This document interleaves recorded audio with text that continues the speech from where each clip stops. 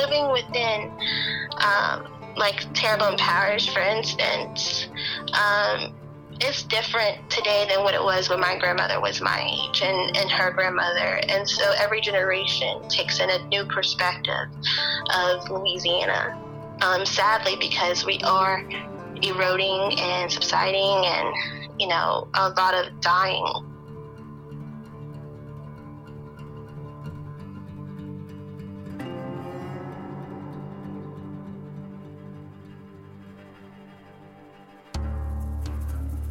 Welcome to the fourth episode of Engulfed, a podcast from The Maroon, Loyola University New Orleans' student-run newspaper about investigating instances of environmental justice in Southeast Louisiana communities. Bailey Champagne grew up in a quaint French-speaking community off the coast of Louisiana called Grand Bayou, du Lac. She describes her community as a fishing village, with many Indigenous residents who are heavily involved in the shrimping and fishing industry. Champagne traces her familial history in du Lac to the early 1900s with her great-grandfather. My great-grandfather and his siblings and his mom all migrated to du Lac in 1918. They were trappers and farmers. And they would move from village to village around Terrebonne Parish, the southern portion of the parish within the marshes and the cypress forest. Champagne's family moved to an area known as Shrimpers Row, and her great-grandfather would later become involved with ice companies that stored fish. She recalls the way she grew up in her community as old-fashioned. We lived our life by the seasons, meaning that there was traditions that we would do, and our traditions kind of really were with like Indigenous, being how we lived by the land, and we would hunt or fish. My grandmother would clean oysters or clean shrimp a particular time of the year. She would help, she would clean ducks or poodoo at another time of the year, and how she would clean turtles and different things. It was always like you knew what time of year it was and what my grandmother was preparing. In many ways, Champagne described her family as being self-sufficient due to the lack of access to grocery stores or because of the flooding in her area. Her grandmother farmed cucumbers, tomatoes, and oranges, among other things. As a child, she remembers her adventures picking blackberries, persimmons, and figs, or going fishing and shrimping. But around age 13, she began to notice how the Bayou Grand Bayou du Lac was changing. So a lot has died off. And at one point in time, my father-in-law said you could take a horse from Dulorge to the last island, which is out there in the Gulf, pretty much the barrier island. And that's unthinkable. You cannot even see how that could have even happened if you go out there today, because it's nothing but water, open water for most part. Deviani Carr, who is an environmental scientist focused on coastal restoration, says that while the rate of land loss is variable to change, this estimation of a football field of land every 100 minutes generally works. As far as the every year rate, it ranges anywhere from 30 square miles a year to in the areas which is not going through so much land loss, about 10 to 15 square miles. According to Carr, the discovery of Louisiana's land loss was accidental. In the 1960s, President Lyndon B. Johnson wanted to divert water from the Mississippi River to West Texas, and that project was handed to a Louisiana State University professor. The professor discovered that Louisiana, at the time, was losing about 17 square miles of land per year. And while this discovery was made in the 60s, Carr said that land loss did not become thought of until the 70s, when scientists were working to collect quantitative data and map the Louisiana coast. Carr says the rate of land loss over the years is variable to change and depends on weather events in the Gulf. Since 2005, you had these big storms, right? Hurricane Rita and Katrina, so the rate was higher versus a slower period, say since 2016 to now, except Hurricane Ida, which was recently there, but it's just been varied. So the range usually they give is, USGS says that it's kind of slowed down right now, but it does not mean that it's like a constant rate. While land loss has already affected most of Louisiana's coastal communities, Carr says a number of them are indigenous.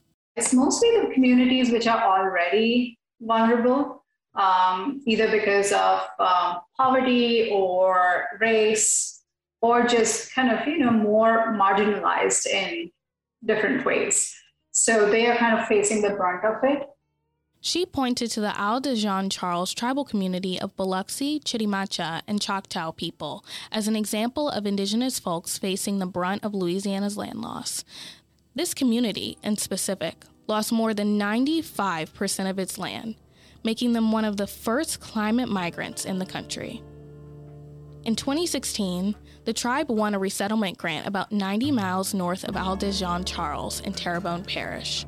But now, the few families that are left have to decide if they will move to the resettlement and adopt a new inland way of living, or continue to stay as their land is swallowed by the Gulf.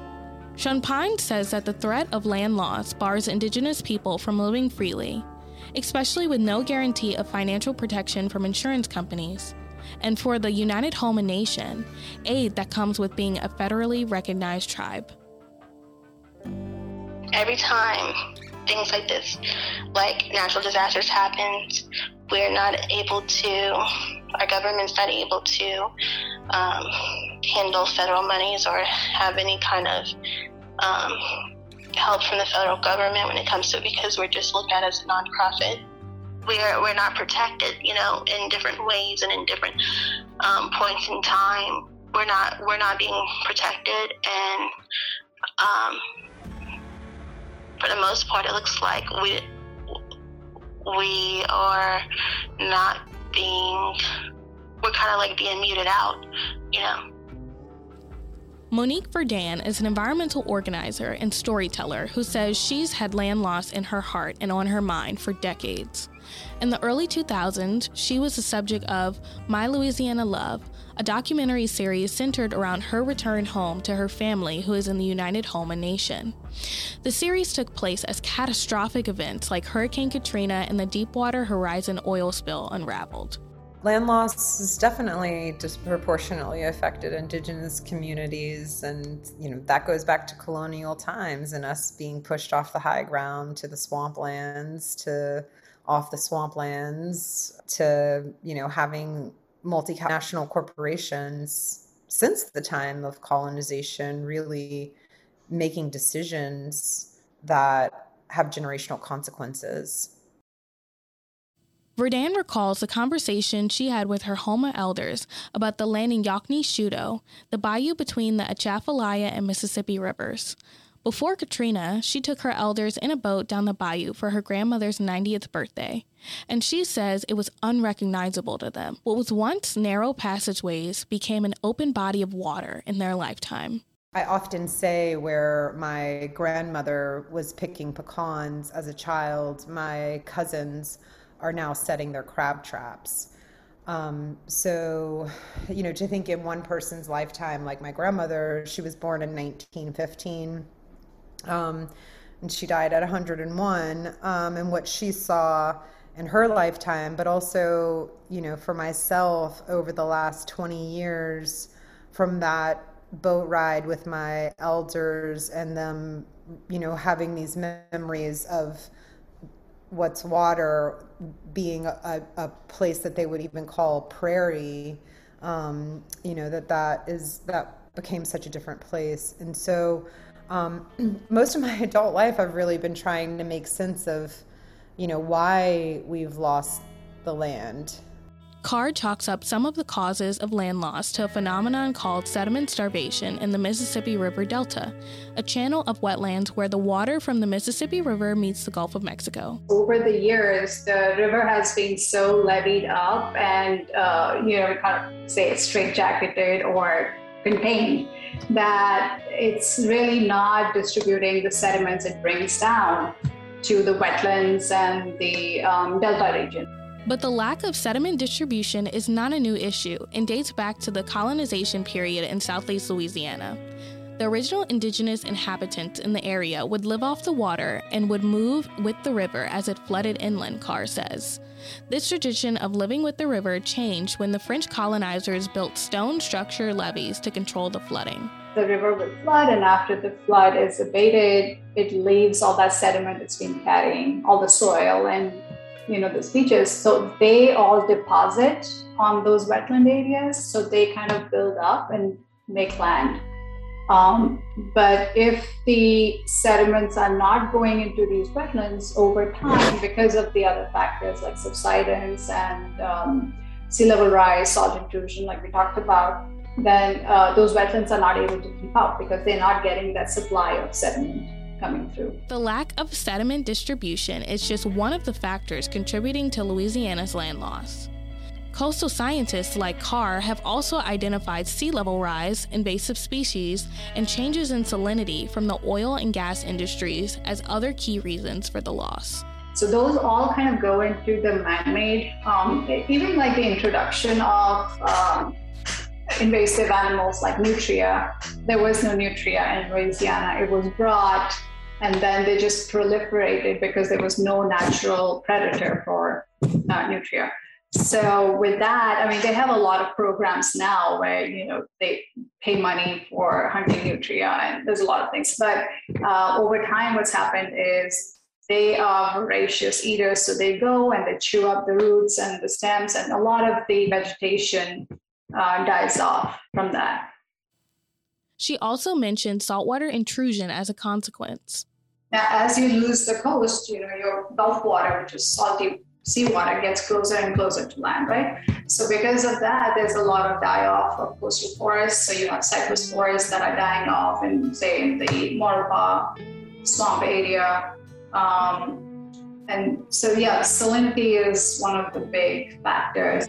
The loss of cypress trees is something that Champagne noticed in Grand Caillou du Lac. After a storm, she recalled how the water would become brackish, a sign of the saltwater intrusion that would kill the cypress trees. Just to imagine what it looked like long ago, it would have been cypress forest, and abundance of cypress forest, not anything compared to the what's remaining of skeleton cypress trees or marsh or just like a whole new pond or lake of water that never was there before. So, and beneath those ponds are old cypress stumps and trees, that you have to go slowly in your little outboard to even cross the pond if you could even. As the landscape of Louisiana's Bayou rapidly evolves, Verdun says that the people in her Houma community are becoming more disconnected from their land and water. In recent years, she has noticed a sort of great migration from the coast to inland and assimilation into other jobs. Most of our people have been working in oil and gas for a long time, but then also always kind of connected to the seasons of fishing and that kind of seasonal way of life and ways of being. And that's something that younger generations are not holding on to in the same ways as our elders. As the storms come and as the seafood industry is not what it used to be, you're just seeing that it's just changing. And with that comes a disconnection to food, literally, that I can't tell you how many hundreds of pounds of shrimp I have processed with my grandmother in my lifetime. And that's something that, every summer we would do hundreds of pounds of taking heads off and putting them in freezers. And that's, that's becoming rarer for folks. And I think that is, that's something that I worry about most, is us not being able to literally feed ourselves. Or if that, those skills, the fisherman's skills and the fisherman's ways of reading the water or knowing the skies or feeling the tides, if that knowledge is not transferred to the next generation. Verdun is a member of Another Gulf is Possible, a collective of Latine, Desi, and Indigenous women dedicated to social, racial, and environmental justice in the Gulf South. Through this group, Verdun launched a project called the Land Memory Bank and Seed Exchange that seeks to record coastal cultures and the native ecology in Southeast Louisiana as the landscape changes. And through this, they built traditional homa structures made out of willow and palmetto and planted medicinal gardens. Verdun has been working on a digital archive that allows people to record their personal history. She says the idea came from memories lost during Hurricane Katrina. As land loss is becoming a more prominent reality, residents like Verdun and Champagne are growing weary of the future of the places that their families have been for generations. We just rode out a 185 mile per hour storm, and people's houses have been blown to bits. And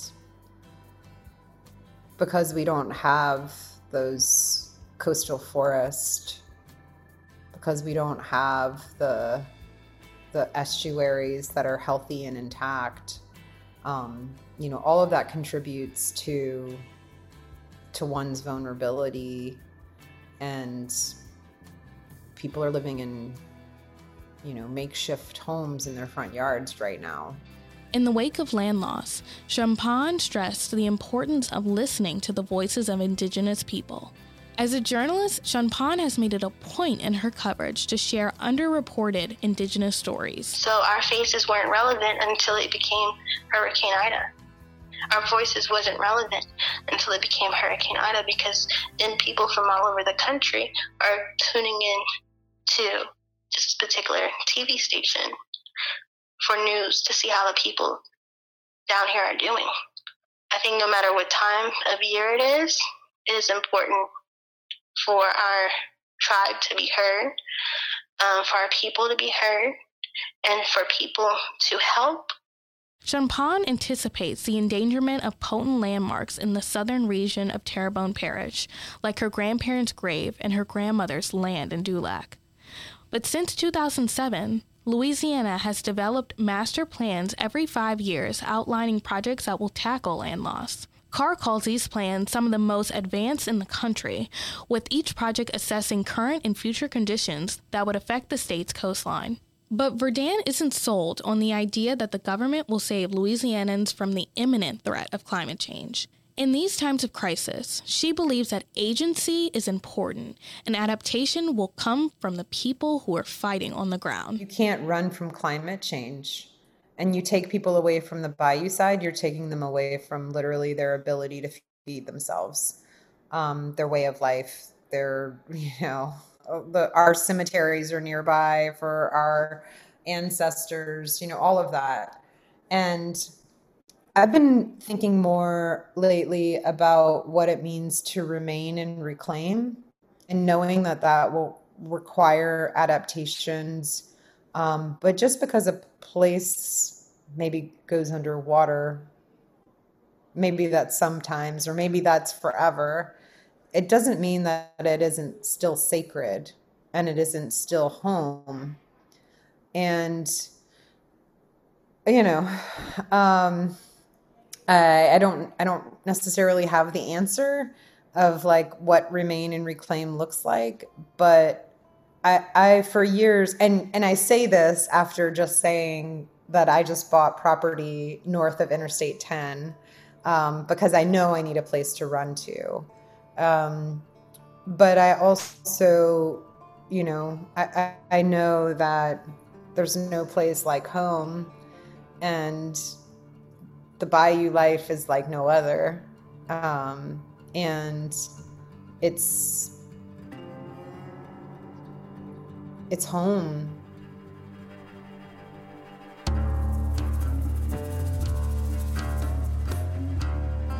This has been the 4th episode of Engulfed. Thanks for joining us as we investigate how climate change will affect coastal Louisiana's future.